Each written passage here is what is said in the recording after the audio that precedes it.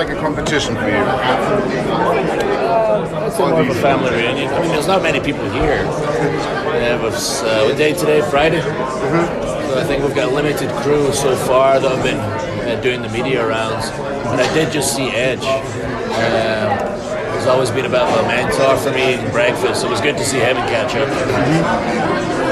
What do you think? I mean, I'm from Germany, and in Germany the WWE is on TV as it's never been before, so many hours. And in the US, Fox is bringing WWE to Fridays nights. Yes. So it's popular as never before. Why do you think it is so? I mean, I guess everyone's finally caught up. I mean, I've been obsessed with wrestling since I was a kid. Obviously took it so far that now I do it professionally, and it's the only job I've ever had. I'm glad to see the rest of the world is finally caught up. That is the coolest thing in the world. It's awesome that it's getting so much exposure. Like you say, moving to Fox is going to be a huge thing for us in more homes.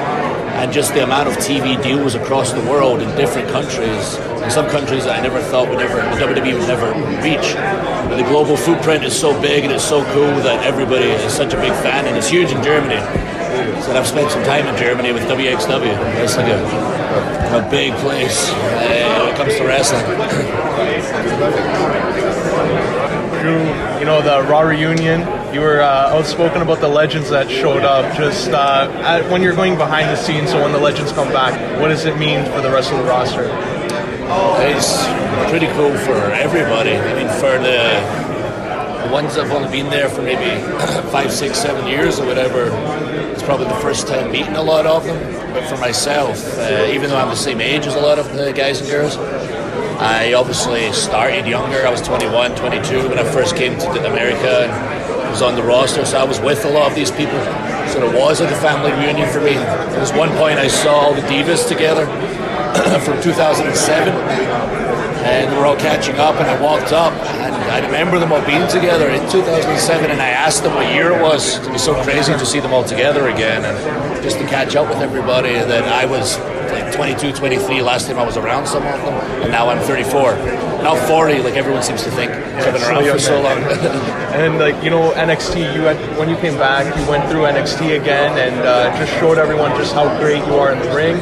Now, that experience you had when you were 23, 24 years old, and now at 34 years old, what do you think you've learned throughout that time frame? I mean, I've learned so much. Like when I was that age, I was comfortable in the ring, but I guess there was a lot of other things I still had to learn. And I just had to kind of grow up out the ring also, because I was a little bit crazy when I was younger.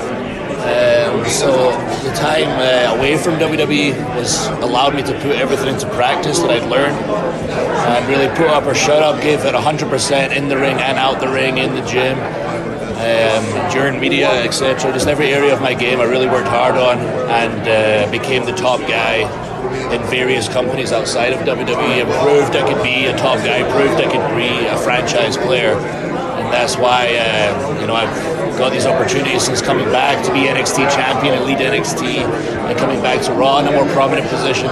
It's pretty cool because I'm just getting started and plan to keep moving up.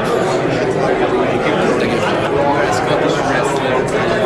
How difficult is it to move from Europe to grow up in American wrestling? Now, not so bad. When I did it, when Sheamus did it, when Wade Barrett did it, it was literally like being picked up and dropped in America. Like there was no transition period. It was just such a culture shock to move from the UK straight to America and just quickly try and get acclimated to the American way and the American wrestling style. Now, with NXT and NXT UK and various other companies across the world, it's a more seamless process. You can get people ready now. Like if you're in the UK, for example, you'll train at the UK Performance Centre, then you go to NXT, and if you're from any other country, you go to NXT, you'll develop a character there. That character will generally move to Raw or SmackDown. When I was in FCW, Florida Championship Wrestling, you were one character, and then they didn't watch the show. Then they changed your character. Then they put you on TV. Then you had to be this new character on the front of the world. In NXT, the world knows your character from the TV show. And then it's a more seamless process, and everyone's more comfortable. But back in our day, I was supposed to be a model at one point. that was going to be my gimmick moving from FCW. They told me I was going to be the runway man and a model, and I lost all this weight and got all lean. And then they told me, no, you're just going to be an ass kicker. Just gain the weight back. I was like, what? And then that's pretty much like what happened with me, because there was no real rhyme or reason to anything, but now there is, and it makes it easier for the guys and girls to deliver. How much do you think is important born in NXT UK for European wrestling, younger wrestlers? I think it's great. Like I say, I hate saying back in my day because again I'm 34, but back in my day there was only 2 wrestling schools in the whole of the UK, and I'm from Scotland, so I used to have to travel 12 hours just to learn to wrestle because there was only those 2 wrestling schools. And now there's a bunch of different wrestling schools, to get some experience in good wrestling schools. But then when the time is right, if you're good enough and you work hard enough, you get that opportunity to work with NXT UK. Then you learn how it works here on the big stage with the cameras, etc. But you still get to be close to home.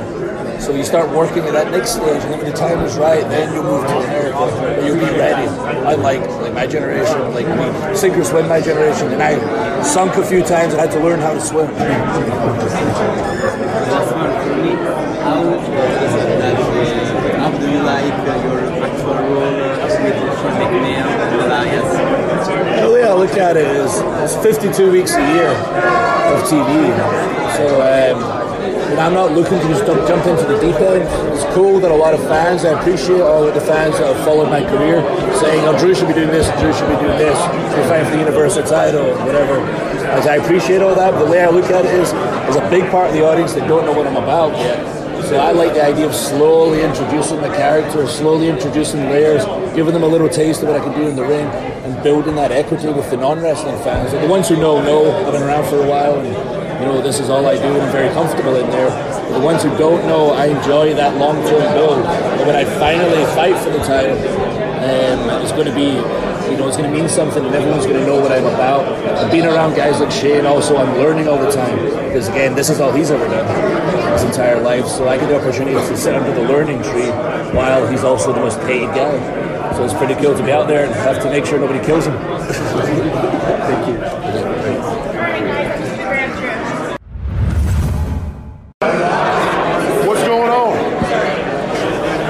Braun, another SummerSlam now under your belt. What's it like performing on these big events in the WWE? Oh, they're great. I mean, the Big Four, that's what everybody looks forward to, especially SummerSlam. It's the biggest party of the summer. We're here in Toronto for 4 shows, starting with the NXT TakeOver Saturday, SummerSlam on Sunday, Raw on Monday, and SmackDown on Tuesday.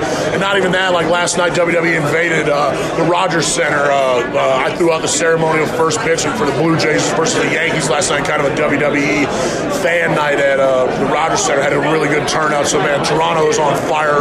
Just the fans are just excited for us to be here, and we're excited to be here and perform for you guys. And you threw out the first pitch, like you mentioned. How was that? Because obviously that ball got those hands. Yeah.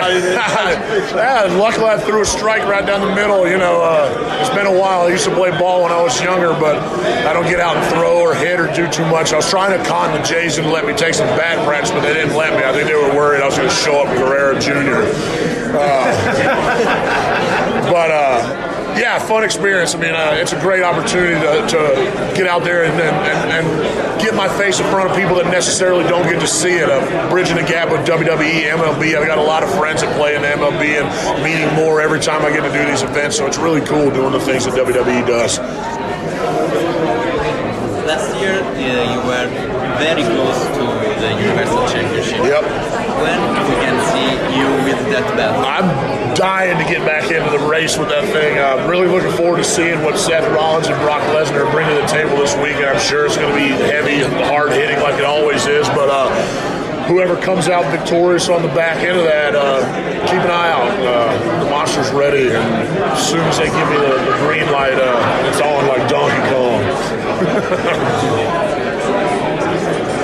Being from the southern part of the U.S. must be a big attraction.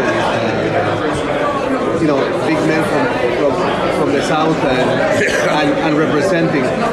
How does that meet when you go travel outside the U.S.? Oh man, for me, traveling is one. It's tough. Traveling's tough. Getting shoved in a tiny airplane 8 days a week. I feel like sometimes, but it's really funny a lot of the times going to the other countries and stuff where people aren't used to seeing large human beings like me, and I come walking out of the airport and it's just open mouths and open eyes just staring as I walk through, and it's kind of surreal.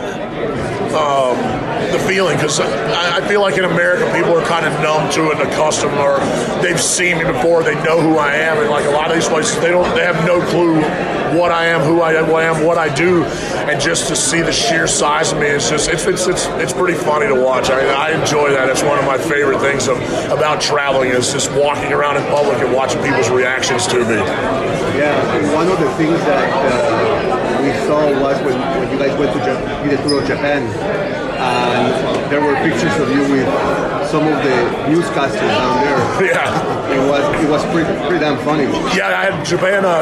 When we were just over in Japan this last time in Tokyo, was the first time I got to go to Tokyo. It was really cool. I'd walking around and, like you said, I got to go out and experience some of the Tokyo nightlife in Roppongi, and then went to the world famous Ribera Steakhouse, and I ate 3 Akibono steaks there that night. And that's another thing I like to eat, and that's always fun when I order a ridiculous amount of food. Just from seeing the waiter and even the chef stick his head out of the back of the kitchen, going like, "Who is ordering all this food?" So yeah, it's always the shock and all value is always there with me.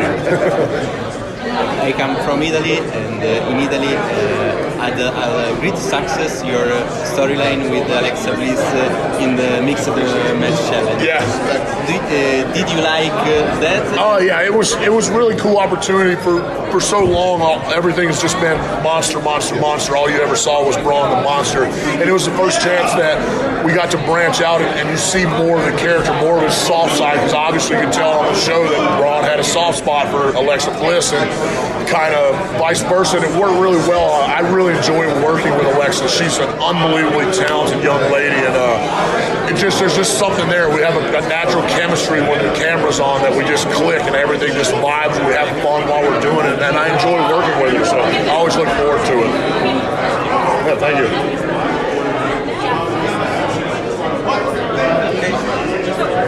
Good. All right. Just a minute to see the Italian Fox Sports Finals. All right.